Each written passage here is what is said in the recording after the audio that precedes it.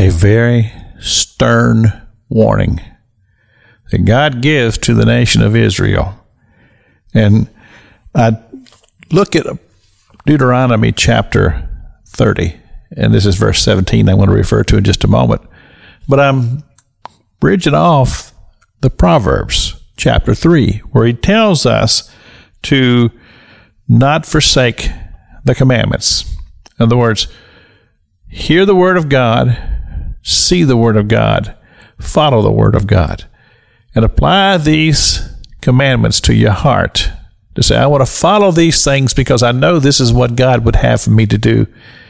And he says, we will have quality of life and abundance, he says.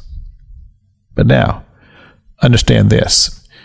If that heart turn away or is drawn away and worship other gods, this is God speaking now, I denounce ye, and ye shall surely perish. That's the word of God. As we find it in the book of Deuteronomy, the Proverbs, it says, don't forsake these things and don't forsake God.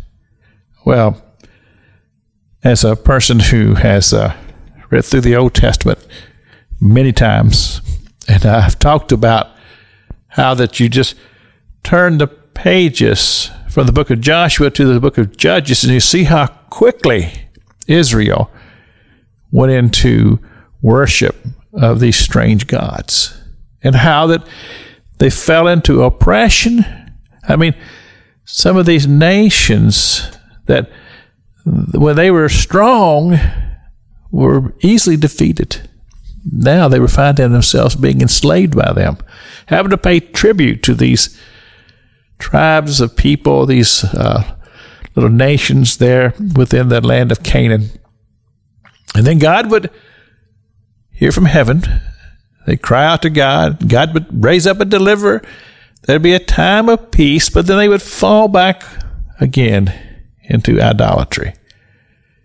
And you see, I believe that this pattern is still significant as we apply it to our own times and our own lives. There are many, many things in this world that steal people's hearts. And sometimes I'm just absolutely astounded because I'm somebody who just grew up on a farm in Kentucky. I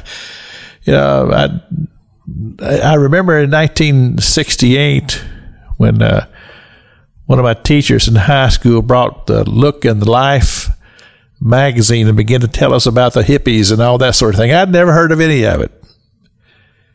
I don't live in that world. But I do know this, that there is a strong, strong effort to steal people's hearts away from the true and the living God. And the bad thing about it, it always leads to destruction, because that's what the devil does. He comes to steal, kill, and to destroy, and he's not happy until he's brought people under his chains, which has the ultimate work of death. The devil is all about death and then chaining people forever in his dominion of darkness. This is Pastor Jack King with the gospel on the radio broadcast.